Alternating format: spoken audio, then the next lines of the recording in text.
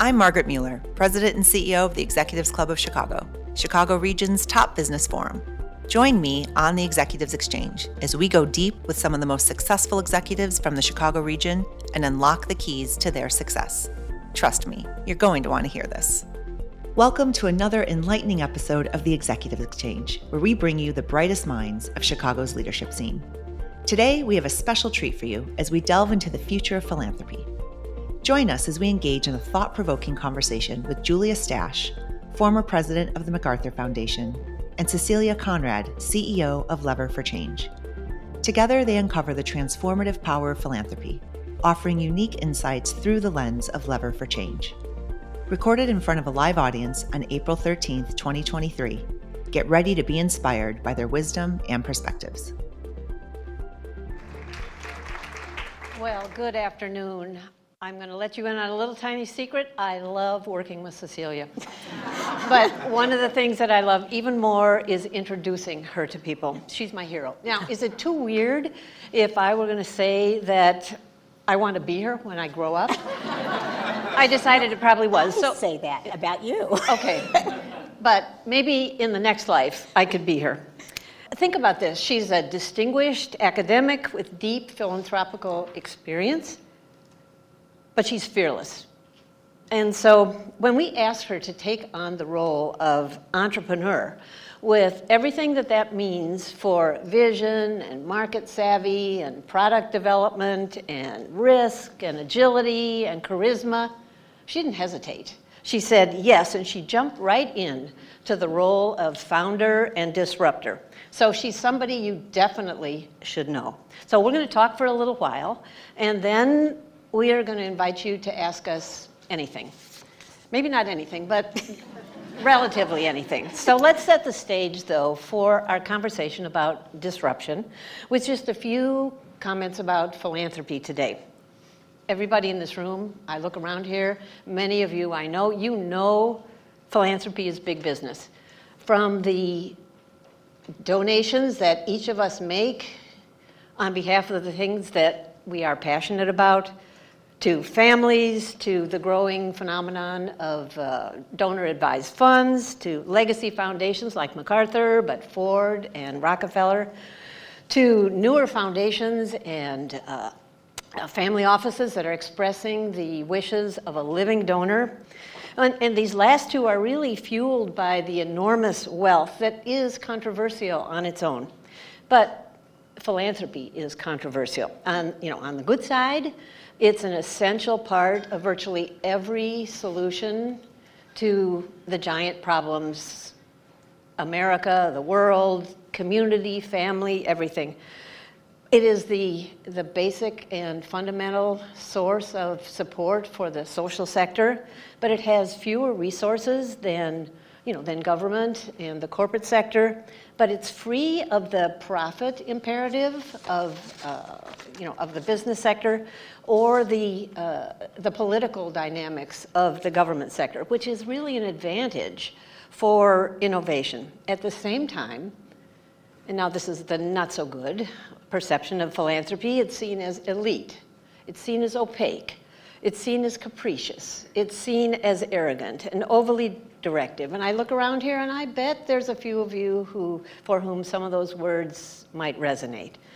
Even worse, it's been accused of laundering reputations and fortunes that could have been derived from ill-gotten gains. And sometimes people say it's even harmful to democracy because it is exercising untoward political and policy influence outside of the electoral process, which is supposed to reflect the people's will.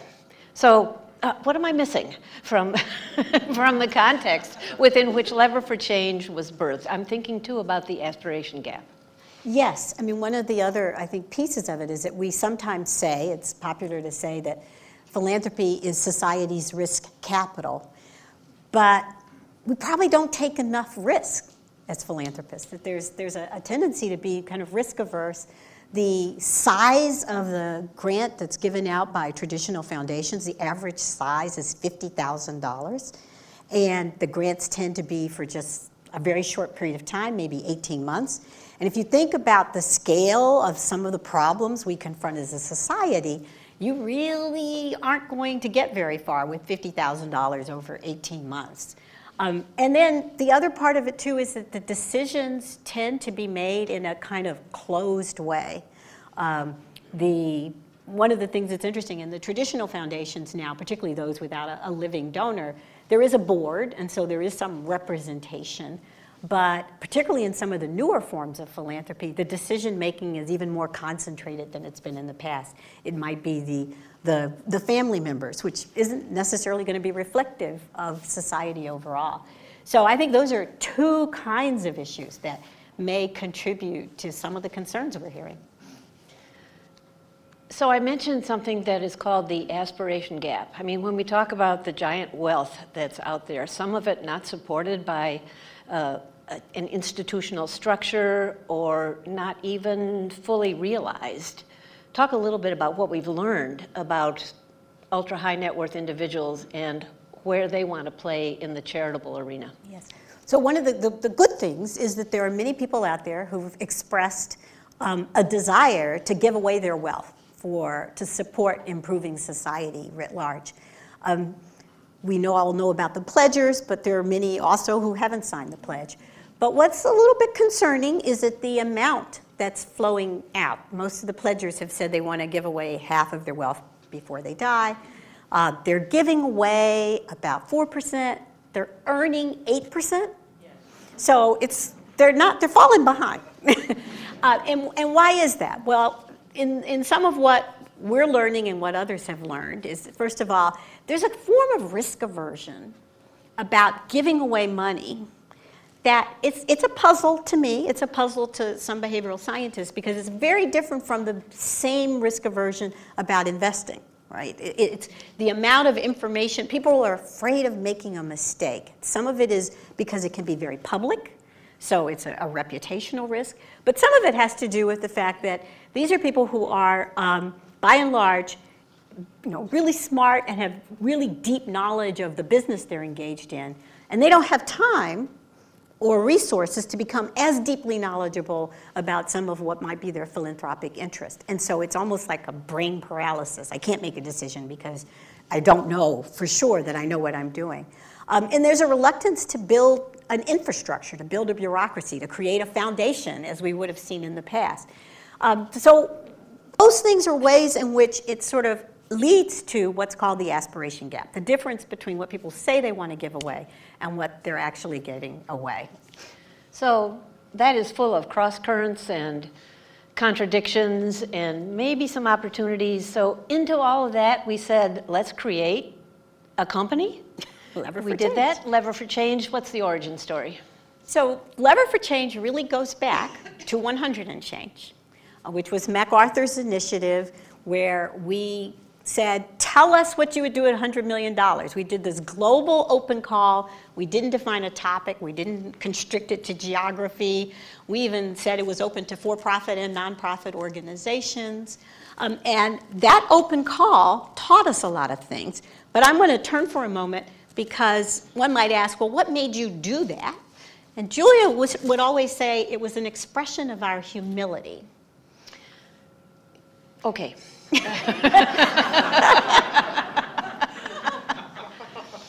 I think one of the things that is a frequent criticism of philanthropy is that it communicates that it knows the contours of problems and how to solve them. And each foundation says, here's what I'm interested in. I'm interested in economic mobility. I'm interested in homelessness. I care only about food insecurity. I care about maternal mortality in Ghana, or whatever it is. And I actually felt that that was a hothouse, and that there were too many people, too many issues about which we knew nothing. And so wouldn't it be a good thing to do to take our resources, our influence, our networks, and open ourselves up to supporting the aspirations of others? And so that was the genesis of $100 million. And just a tiny little aside, when out of the blue I suggested it to our board members, in an executive session, I said, why don't we give away $100 million every 3 years? And so, expecting fully for the board to say, all right, please do a paper, the pros, the cons, and come back in about 8 months. They said, yes, let's do it. And so that kind of bold risk-taking, I actually miss. But the fact is that it did arise from a sense of, how can we be so arrogant to think that we know what the problems are and we know what the solutions are? And that was the genesis of it. And so we designed this process intended to be open and to bring voices in from outside of the foundation. We, first of all, gave complete liberty to the organizations to tell us what they would do. And then we impaneled, and some of you may have even participated, looking around the room, a panel of outsiders, outside independent voices, experts in different fields and domains, to read those proposals and to give feedback and to guide our choice of what grant we would make. So it was this exciting experiment that worked out really well. We've done 2 of them now. The first one, Sesame Workshop in the International Rescue Committee. There is a television show in Arabic, Ahlan Sinsen, Welcome Sesame, that wouldn't exist but for this particular initiative. And it's what we learned that kind of inspired Lever for Change. The first thing we learned is if you open the door like that and you give organizations the liberty and the agency to define what you want to do, they're going to do, you get a lot of good ideas.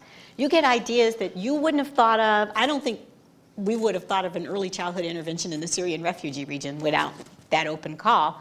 You get ideas, and those ideas are worth getting out to others. And that's the second thing we learned, is that other funders were interested in what we had uncovered through this open call, because doing an open call is still unusual. Usually there's an invitation-only process. So I remember a funder called me up and said, are you really doing an open call in any discipline? I said, yes. I said, well, are you going to share what you get? Because we would really like to know what would come in if we did an open call. So that presented an opportunity. Those 2 observations combined with what we just talked about, this observation of the aspiration gap, that maybe we could help those donors who want to give away their money but are held up by the fact that they can't find what they want to fund, that they don't feel like they have a trustworthy source for great projects. That's what led us to create Lever for Change. Yeah, but what does it do? So this is actually, we have been trying to, okay, how do you do your elevator pitch for Lever for Change? Because what we do is kind of complicated. But the best analogy I've found so far is that we're sort of a broker.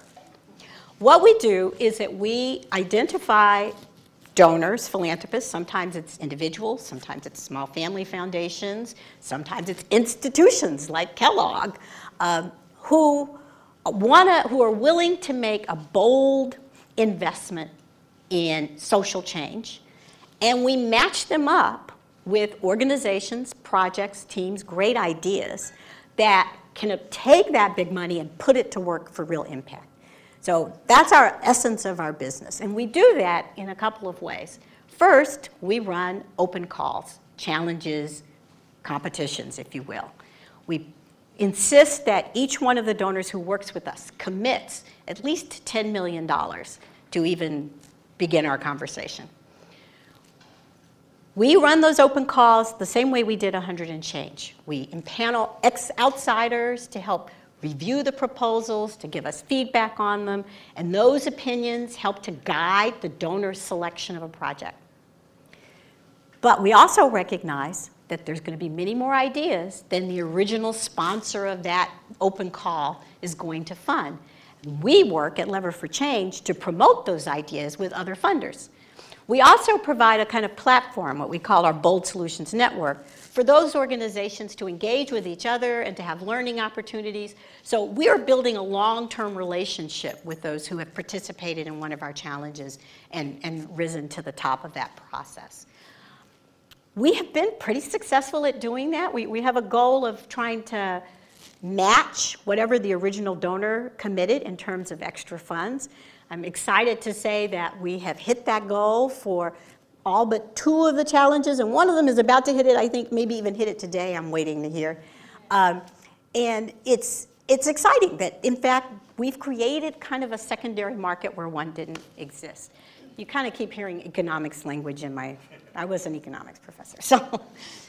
I think one of the things that is so special about it is that we are so intentional in trying to undermine the sort of winner-take-all notion of a competition by saying, yes, there's a significant award, but there is value in the entire set of proposals. So let's see if we can demonstrate that value, market it, so that as many organizations as possible feel the value add of participating. So anyway, let's talk about the business model a little bit. It's not philanthropy. I like to call it a values-driven customer service organization with philanthropy as its product. So what are those values? So we have core values that guide our work. And the first is this idea of openness and inclusivity. We are trying to guide a kind of form of philanthropy and to encourage the donors who work with us to not decide that they're the smartest people in the room, to come in with an open mind about how the problem they're interested in might best be solved, to engage outsiders, independent experts, members of the communities where these projects are going to be implemented, in guiding them as to what it is that might work and to helping to assess what are the best ideas that come through. So we're asking them to be open about what the strategy might be, open to who the solvers might be. We really push to define the topic that you're going to work on as broadly as possible so as not to constrain the solution set. We're also emphasize transparency because we think that's part of creating kind of a level playing field. So every one of our challenges, we produce a rubric, we announce what that rubric is, you can see who's going to be on the evaluation panel. We really emphasize the fact that you know what this process will be, and we will give you feedback about why you didn't advance in it, which is also something that is unfortunately not typical. And then we're emphasizing, one of the reasons why we're doing this, one of the reasons why we're putting so much emphasis on this open call aspect is that philanthropy has a history of not actually distributing its dollars equitably across different groups of society, across different regions of society. And some of that is linked to the fact that we have relied on invitation-only processes. So it helps to be connected. It helps to be part of a network. It depends on what school you went to and who you were roommates with sometimes as to whether you get access to even the opportunity to put forth your great ideas. So we feel that there's a real importance here in creating space and creating a pathway for those whose ideas might be overlooked, for those who may not have gone to the right schools, for those who have some problem that no one's really even thought about yet, to have the space to uplift those and get those in front of donors and get it in front of the philanthropic community. So we have a big emphasis on thinking about equity at that level. In addition, we've really pushed with the organizations who apply to Lever for Change challenges since the very beginning, really going back to 100 and change, that they have to talk. We have to make sure that those organizations themselves are creating feedback loops for their communities that they're serving to be able to give some feedback on how the work is going. We insist that they have authentic engagement with communities of interest. And it's been really fun sort of figuring out how do you test that? How do you know whether that's true, and how do you document that? But I think it's been an important part of our values system. So I think an interesting nuance about the authentic engagement with the communities is also converging with the notion that it isn't engagement, it's representation from the communities. So that's why there's a particular focus on organizations whose leaders and boards and staff are proximate. They bring lived experience to the task of tackling the challenge. Yeah, and the other thing that I'll just mention that sometimes takes people by surprise on this authentic engagement is that we really emphasize also including in that those who might stand to lose if a project is successful or gets implemented. One of the cases in the first 100 and change, one of our finalists was a group that was focused on shifting care for orphans and children without parents from institutional care to family-based care. And they're working largely in countries in the global south where there's there are institutions, there are orphanages. And so the question was, are you going to talk to the people who are running those institutions to kind of understand what obstacles might lie in your path, to understand how you might engage them positively in the process. So it's just a really important part of what we've emphasized. Cecilia knows that I often cringe when we use the word solutions. I mean, solution sounds done, fixed, wrestled to the ground, but when you look at the issues and the topics, that came in through 100 and change, or even the 12 or so specific topics that have been the passion of the donors, these are things that people would say today intractable. Cannot imagine a day in history without that issue. So where's lever for change in the middle of the sort of incremental change, transformational change, short-term impact, long-term system change? Where's lever in the middle of all that? So lever change is in the middle of all that. That's the best way of describing where we are. We tend to, we work with our individual donor to kind of identify the space in which they want to occupy. But one of the things that I think, I want to go back to your comment about our battle about solutions.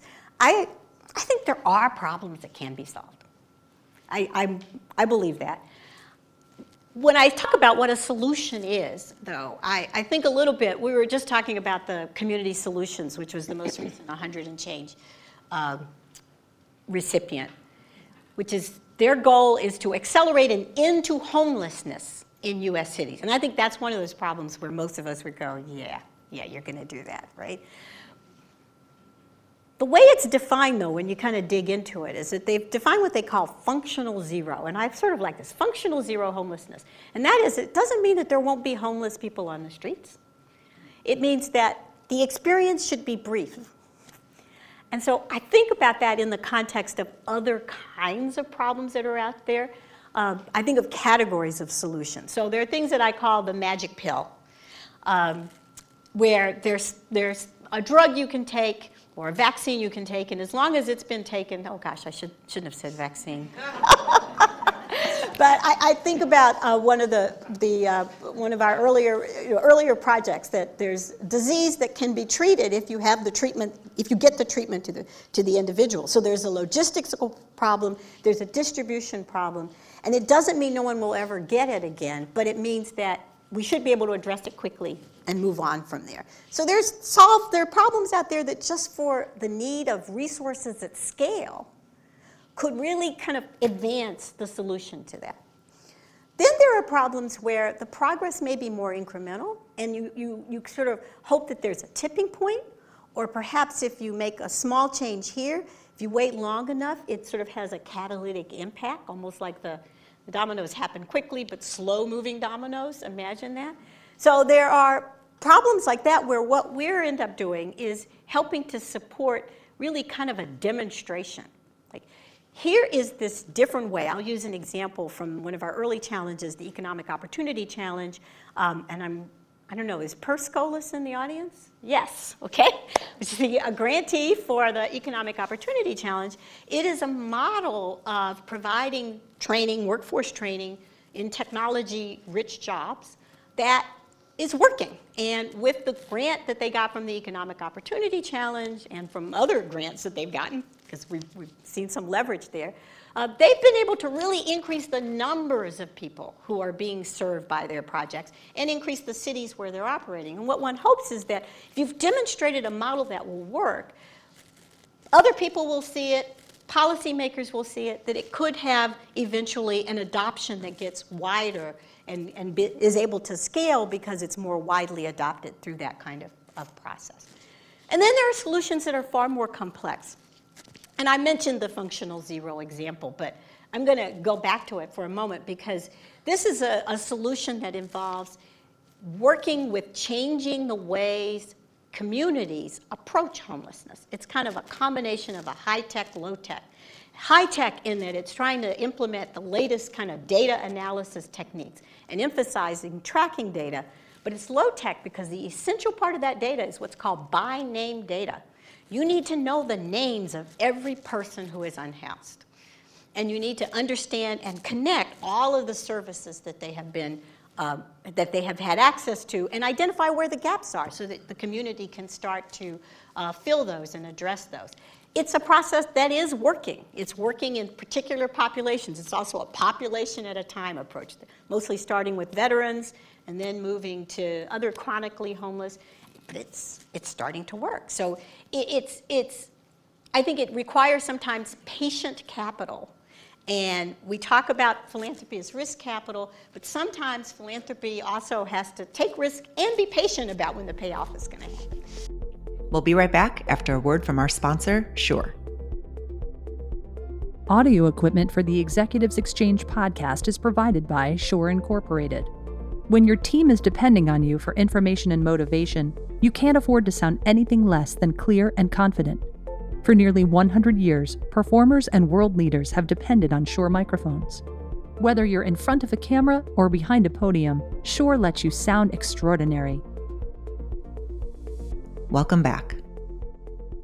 So I'm going to ask this group to join us in celebrating the fact that we just reached the $1 billion milestone. We've got, I hope too, you'll see people from my team in the audience. This was a real team effort. And let me just say a little bit about what that means, because it's partly what gets me excited. We're actually at 1.3 right now, so this is great. What that constitutes are two avenues. One is as I've talked before, there are these donors who commit an award to one of our challenges. And so about half of that billion is from direct commitments that a donor has made, and they've made that award.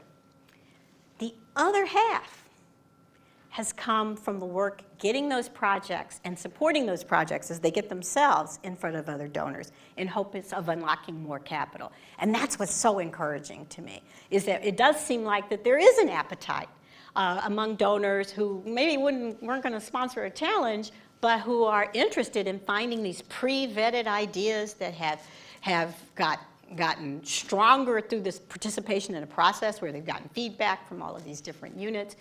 And so it's just very encouraging, and we're hoping to do lots more. What's the next goal? We have set a new target for ourselves that we hope to hit $2.5 billion by the end of 2025. We keep like, is it the end of 2025, the middle of sometime in 2025, we hope to hit $2.5 billion in terms of philanthropic dollars that we've influenced, that we've helped to move. We're really careful, because one of the things Julia said earlier, we're not the philanthropy, it's not our money. Sometimes people call and, I want some of that. I don't have any, sorry, I'm actually a nonprofit. I'm going to be going out and asking for investments in our organization as well. But it's come both from the promotion activities we've done, it's come from the organizations frequently tell us the feedback that they got from the application they submitted, that they use that feedback to really improve their case for support, and sometimes have gone back to earlier funders who've said, oh, gee, we never thought to ask you what you would do with this much money, and now we're excited. So I just think it's a model of data sharing as well that we're hoping to spread, and it is starting to spread across philanthropy. So, of course, one of the things that startups are always counseled to do is to focus on one thing and really do it right. But you look across our portfolio, it's not one thing. It's not one product. It's not one issue. What are some of the issues? What are the issues, and why is it a good thing? Yeah. So we're issue agnostic, by and large. We have, and it's kind of fun. I imagine a little bit of what we're doing is like being a journalist, where you get to do a deep dive in some topic for a while, and you start to feel like, oh, I know this topic. You really probably don't know it completely, but we started with one of our first were economic opportunity and the Chicago Prize, which I know some of you are familiar with. We helped to manage the first one of those. We have worked on climate, looking at reducing carbon emissions in building, transportation, and energy, and there's a project now that is World Wildlife Federation that's looking at thermal energy in industry and kind of creating the mechanisms to make that happen and unfold. We have done a challenge on durable futures for refugees, which this one is one of my favorites to talk about. This is a challenge, a couple that who was the initial anchors that committed a $10 million award. We narrowed the group down to 5 finalists. All 5 finalists have gotten significant funding in the millions. And so we started at 10 million and we're now over 25 million that has gone into this effort. And their grantee is a group called the Refugee, I'm going to get the RLO, I'm going to get my acronym wrong. But it's a coalition of 5 refugee-led organizations from around the globe who are for the first time putting together refugee voices to have a seat at the important policy tables, to have a seat at the UN. In addition, each one of their organizations is doing work in their countries to make sure that refugees have access to the kind of resources that international treaties say that they're supposed to have access to. That was one of the grantees that got $10 million from this. In addition, though, there was another $10 million award that went to a group called Village Enterprises. It was in collaboration with Mercy Corps to do work with in refugee communities in different parts of, particularly in Africa, to help refugees become small business people, to serve not only the needs of the refugee communities that they're embedded in, but also of the nearby communities who can benefit from those services. And that's another one that has really kind of gained traction. So that's a particularly exciting one. We've done the Racial Equity 2030 with Kellogg, just 5 awards around the globe. One of them is a Chicago-based organization, and it's a youth-based organization that's working on dealing with youth-driven solutions to mental health issues here in conjunction with the Lurie Children's Hospital. Stronger Democracy also has a Chicago representation. City Bureau's Documenters Network was one of the grantees in that particular challenge. So you can see it's been a range of topics. I think I've actually probably missed one. Lone Star. How could I forget that? I'm a Texan. The Lone Star Prize, which is focused on looking at opportunities to improve the quality of life for Texans in either health, or workforce development, our environment. And the grantee was actually a really interesting project sponsored by the Meadows Health Institute that's to work on mental health services and incorporating it into primary care. And in the 2 years that they've been in operation, they've expanded. Now there are 12 healthcare systems in Texas who have built mental health screening and support services as part of their primary care. But in addition, and this is important because Texas has a very high percentage of uninsured, they have transported a model from India of community health workers to do community health mental health services for those who are not served by existing healthcare systems. And that's the kind of thing that kind of happens when you do an open call and you find out about the good ideas that are every place that could be transferred. Actually, every time I hear about this, I'm inspired.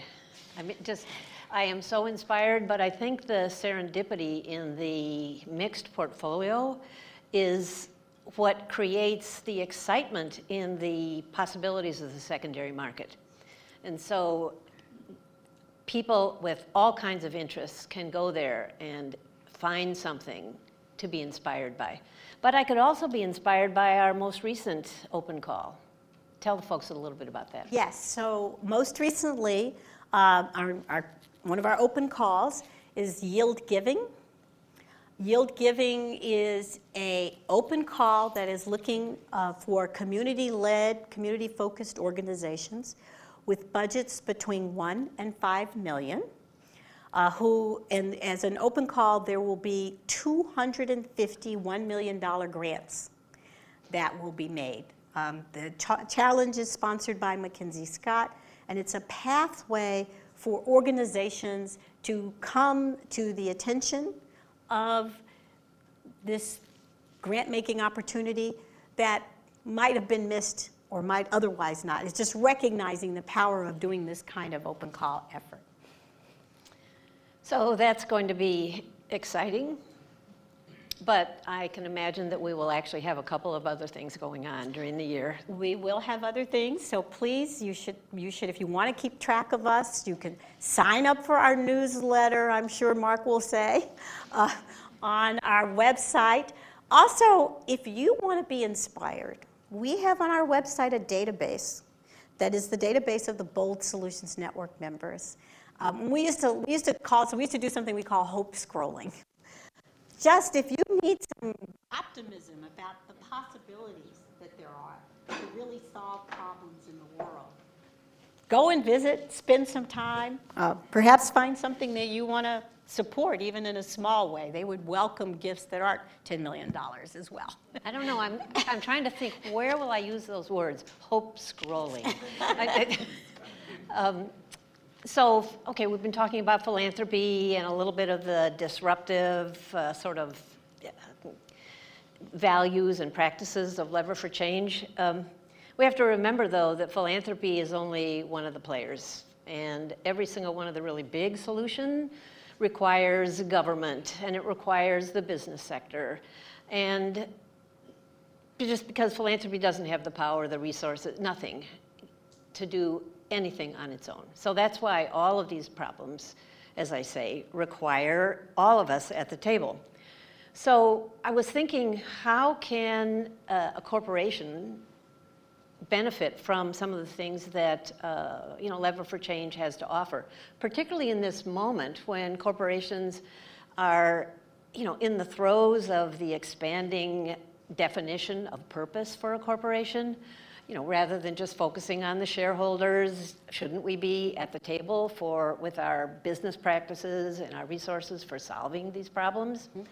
Now, I was thinking we haven't really focused on businesses as a client sort of segment. Maybe Lego Foundation from Denmark? Yes. Denmark? Yes. Would be the closest. As in Legos, yeah. Yeah, Legos, yes.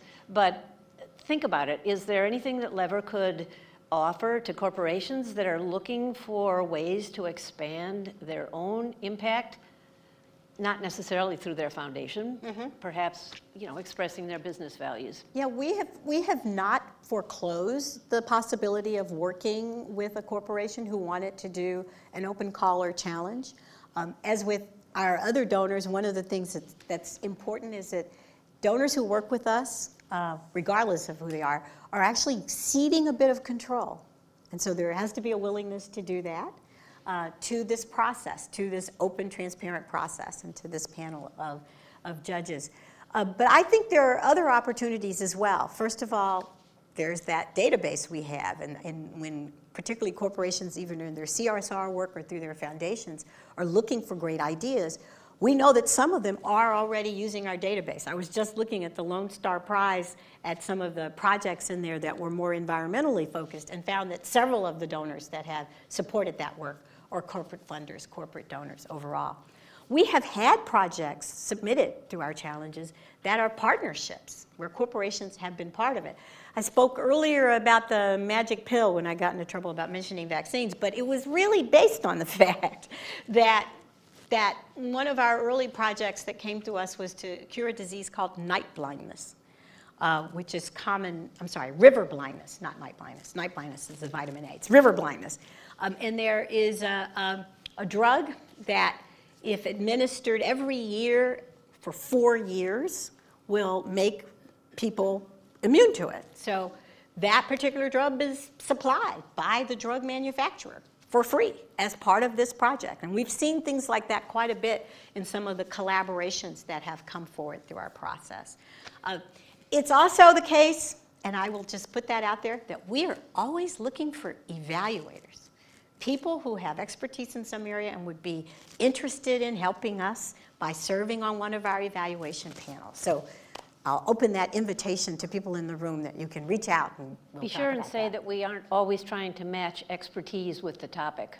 That's right. We're looking for people who are critical readers, critical thinkers, and who will give careful and thoughtful feedback to the organizations. So you've been talking about all these good ideas. There was a fabulous question in here that said, what's the most outrageous idea, good or bad, that you've encountered in an open call? Oh, I may have to look around the room for some help from a couple of teammates.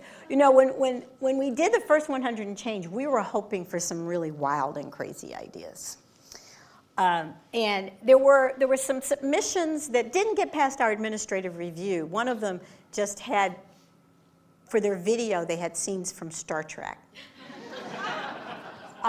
We also had one that was proposed buying an island and populating it with women with PhDs and men with master's degrees. And it wasn't clear to me at all what the goal was. Or, you know, how would you evaluate, what would be the metrics to evaluate whether it had succeeded? It was an odd. There was some odd ones.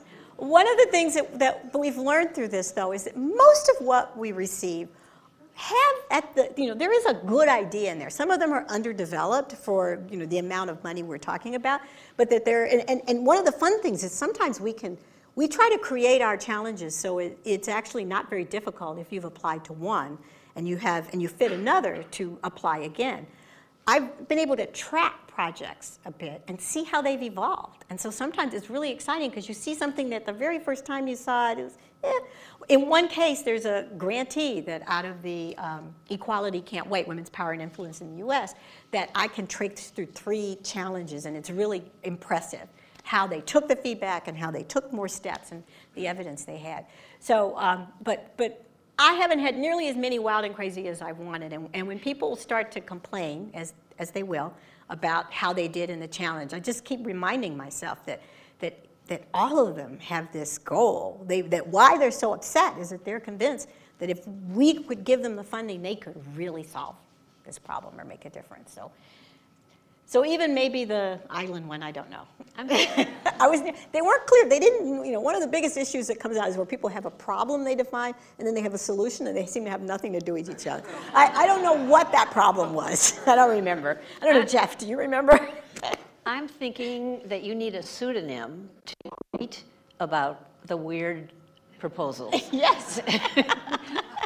A blog. A blog. And I would subscribe immediately. So I did mention that, the scale of the problems and the complexity really require the all hands on deck. But I did not talk about the academic sector as a contributor to solutions. And so there's a great question here. It says, it seems the many prominent higher ed universities in Chicago can do more to use their resources to address the social problems we face.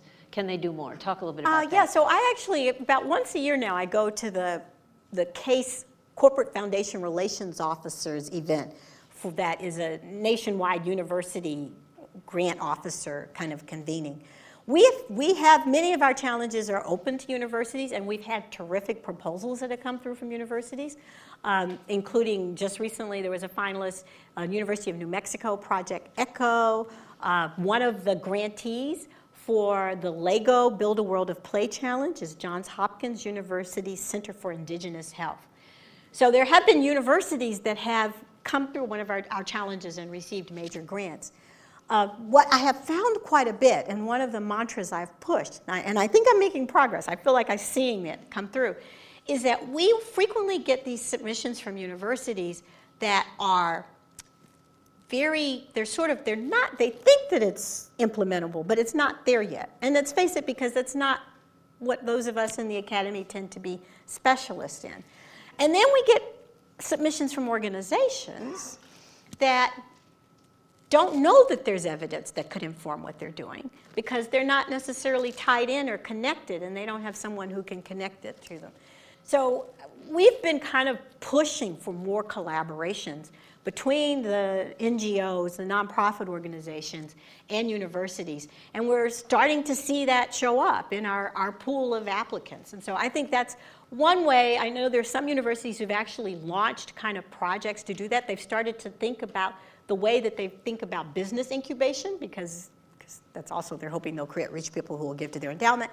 But in addition to that, they've now creating incubation spaces to give the faculty who have ideas that could really have an impact to connect with the organizations who are skilled at the implementation and the action.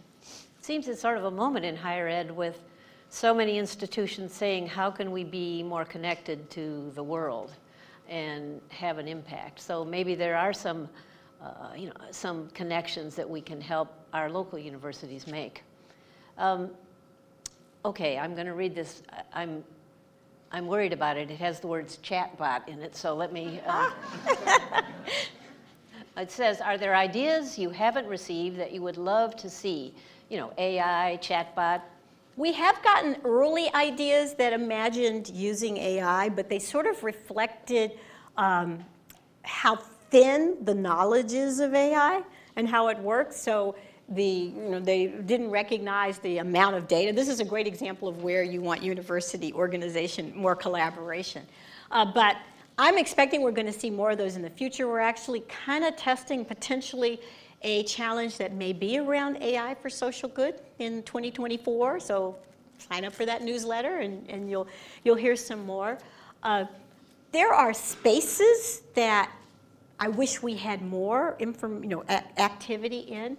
Some of the spaces involve disaster resilience, aging. We've had now one on early childhood. I'm kind of hopeful that we may have something on aging down the road, and how can we, because this is a global issue of the burgeoning aging population. So there are spaces that need to be explored still, and I'm hoping to find donors who are interested in doing that with us. One of the things that we might not have been fully clear about is captured in a question here, which is after a program is launched or receives the funding, does Lever for Change or the sponsor continue to support the relationship and to monitor the progress? Talk a little bit about partnerships post-award. So the way that we have approached it so far is that our work helps the sponsor identify a project, and then that relationship is between the donor and the organization, and the donor usually has defined a sort of expectations about reporting. Part of our application process is the organizations are asked to define for themselves milestones, and so the donors will rely on those milestones to monitor progress. However, we also have a relationship with the organizations because we have this Bold Solutions Network, and so they're still kind of part of our family. We once a year survey the members of our Bold Solutions Network to learn what's going on and what's happening with them. And so we have that relationship too, and we're trying to think about how to coordinate that more effectively, whether we should take more of a role in the post-grant activities than we have historically. So that's still really kind of a work in progress. But there is, most of the organizations, part of our application is that you have to have a plan for evaluating and monitoring your work, and the donors expect that. We get, usually the organizations send us their reports as well, which is helpful because we're now getting to be able to tell some stories about what's happened with those grants. So I'm going to take one more question here, and then I'm going to wrap it up and invite you to hope scroll, I guess. And so have you been approached by other geographic areas of the U.S. or the world that might want to replicate what Lever for Change is doing? Are you hopeful that others could do this? Or are we still in the early disruption phase and not the replication phase?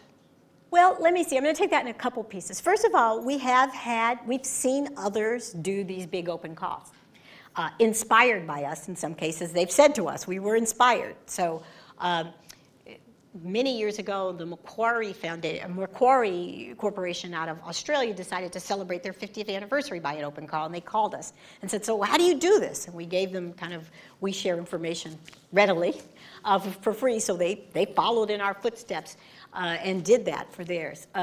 We have seen others try to set up a similar kind of process, but it's not been the intermediary role that we have played so far, so I haven't seen another intermediary emerge that's quite like ours. There are other entities that do run open calls and challenges. In fact, if you remember this book Longitude, which is about one of the sort of first big global competitions around technology, it was for clock that would keep accurate time even at sea. I'm oversimplifying here. I'm sure somebody can make it clearer. But that group who ran that, this group called Nesta, that's out of Great Britain, they do slightly different things than us, and we're sort of special in our work on the secondary market. Hardly anyone does anything quite like that. So we also work, I should just add, we don't restrict ourselves to the US. Many of our open calls have been global. Many of our awardees are global. We are in conversation right now with a donor who's based outside the US, and the work will be based outside the US, about running a challenge and helping them do that. This is the advantage of sort of not being topically focused or geographically focused. What we're bringing is the expertise in how to do what I like to call a humane open call. And we bring in the experts in the specific topic area to be parts of our evaluation panel and to be technical advisors and so on. So in principle, we could work someplace else. So I want to thank you for letting us share the Lever for Change story with you. I think we're really still very much at the beginning, but very optimistic that this permutation of, this convergence of a business model with a philanthropic model actually can make the kind of difference that we all want to be responsible for in our lives. That's all for today's episode of the Executives Exchange, sponsored by Shure Incorporated. Thanks for listening. If you have Chicago speakers you think we should cover, please send us an email at media@executivesclub.org. The Executives Exchange is a production of the Executives Club of Chicago. Audio equipment for the Executives Club podcast is provided by Shure. Whether you're making a point or making history, Shure lets you sound extraordinary. It's written by me, Margaret Mueller, produced by Eva Pinar. Research and support from the staff of the Executives Club of Chicago. We appreciate you subscribing and reviewing the show from wherever you listen. Feel free to follow the club on Twitter @ExecClub and on LinkedIn. If you have more questions or are interested about becoming a member at the Executives Club of Chicago, check us out on the web at executivesclub.org.